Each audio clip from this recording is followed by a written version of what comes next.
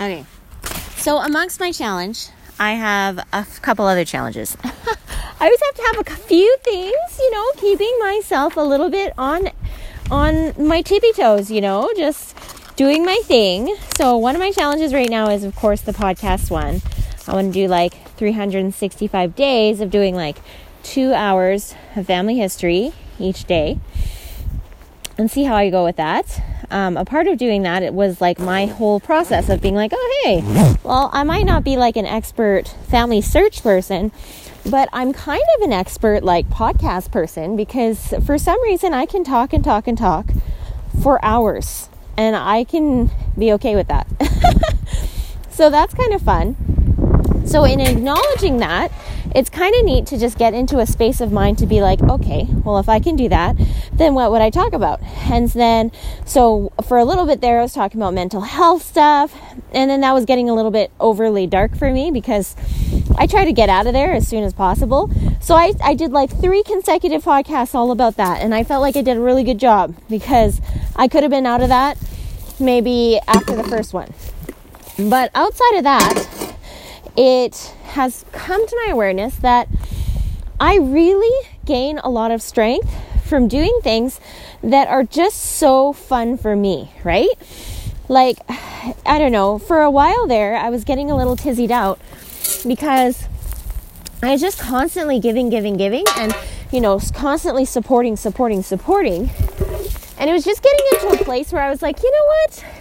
This is just not fun. It gets to a point where it kind of is a little bit boring to just constantly be thinking about other people all the time, right? And so that was really healthy for me to just check in with that and be you know what? It's okay to take some time for me. It's okay that my ministering today looks like helping myself out, whether that means making sure I get enough sunshine or making sure I get enough time to, do the things that I want to do, right? If I was going to have a friend come and minister to me, what would that look like, right?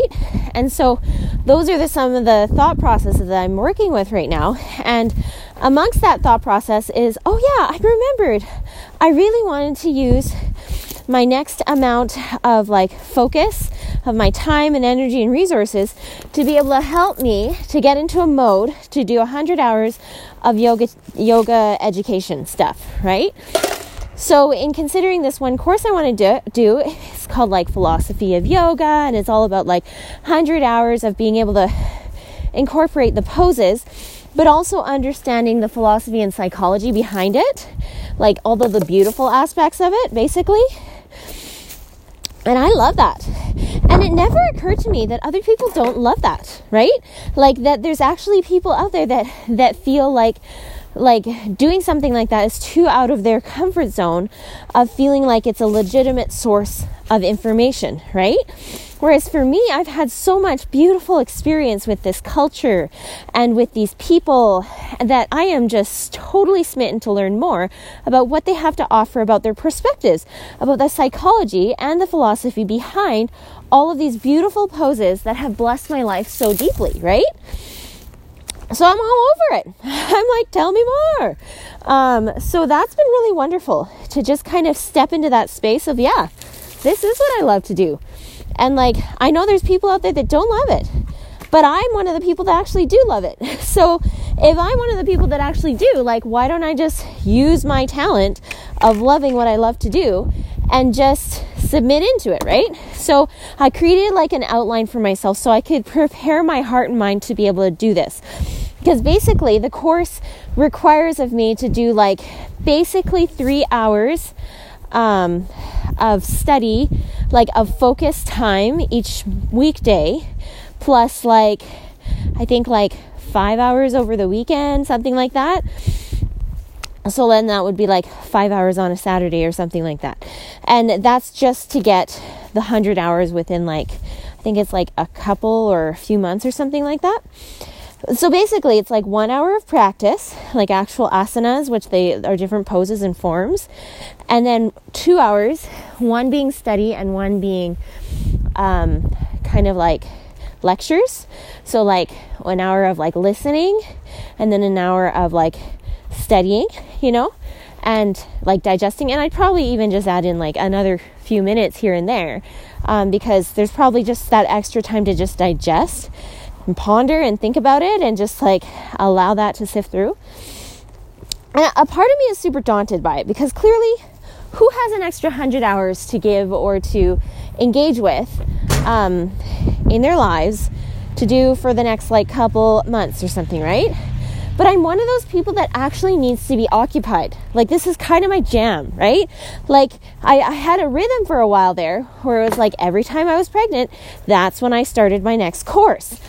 But now that I'm not really in the phase of life right now to focus on being pregnant next, I kind of have to get into this space of mind to be like, well, if I'm not getting pregnant, I still want to be learning anyways, like clearly, right? So if I want to be learning anyways, clearly, what could that look like for me? And I could see very clearly this could be the course that is my next thing, just to keep my brain and my heart active in a way that is like nurturing to me, you know, outside of my troubles and my issues and all of these things. This is just my fun, right?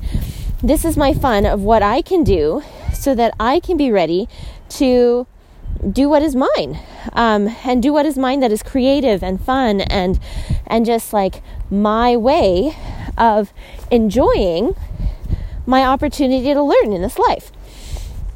So I'm really excited about it. So one of the things that I want to do in preparation is I'm noticing I have a list of 32 things that I listed out after I was looking at the syllabus, basically like the outline of the curriculum for the course I'm going to take.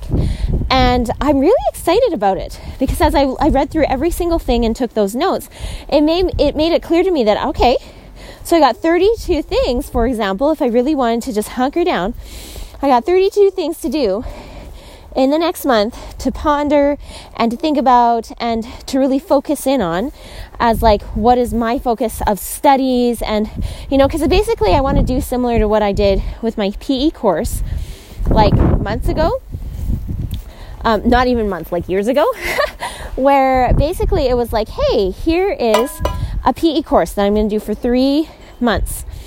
Basically, I'm going to take these 3 months and I'm going to record what is my physical activity within these 3 months.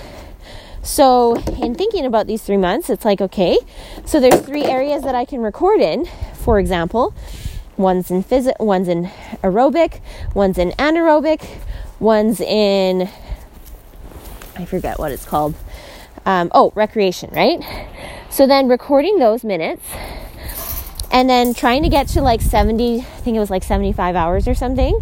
And then all the while, like before and after these 75 hours, doing like a physical fitness test to just kind of check in and see where everything's at and seeing like how it was a helpful experience to do that. So I was super smitten to just do it. And so in entering into that space, it's like, okay, here we go. So then I went into it and it was really awesome. I really loved all of it, really. And then afterwards, I started trying to create like another group of people to do that with. It's never really picked up yet. Like, I think it takes a certain kind of person that's like super focused on their fitness to feel like that is a worthwhile use of their time. But the thing that I want to glean from this is like, hey, what if I could just take it into my own preparation for this course that I want to take for 100 hours?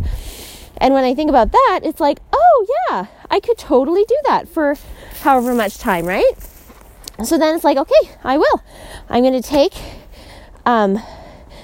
do my own tests of being like, okay, what are the 32 areas that I could cover as my own physical, spiritual, emotional test of like, what is my knowledge of those things and what is my experience and what is my level, my current level, to be able to perform in those areas or to teach in those areas currently. And then what will I have gained in 100 hours from now that I could talk about those things, right? So I'm really excited. I'm really excited because it just shows me that I have a lot to learn. And it's neat that it starts with asana, right? Because it always does. You always start with the physical before you can get to the higher levels of like the emotional and the spiritual realms, right?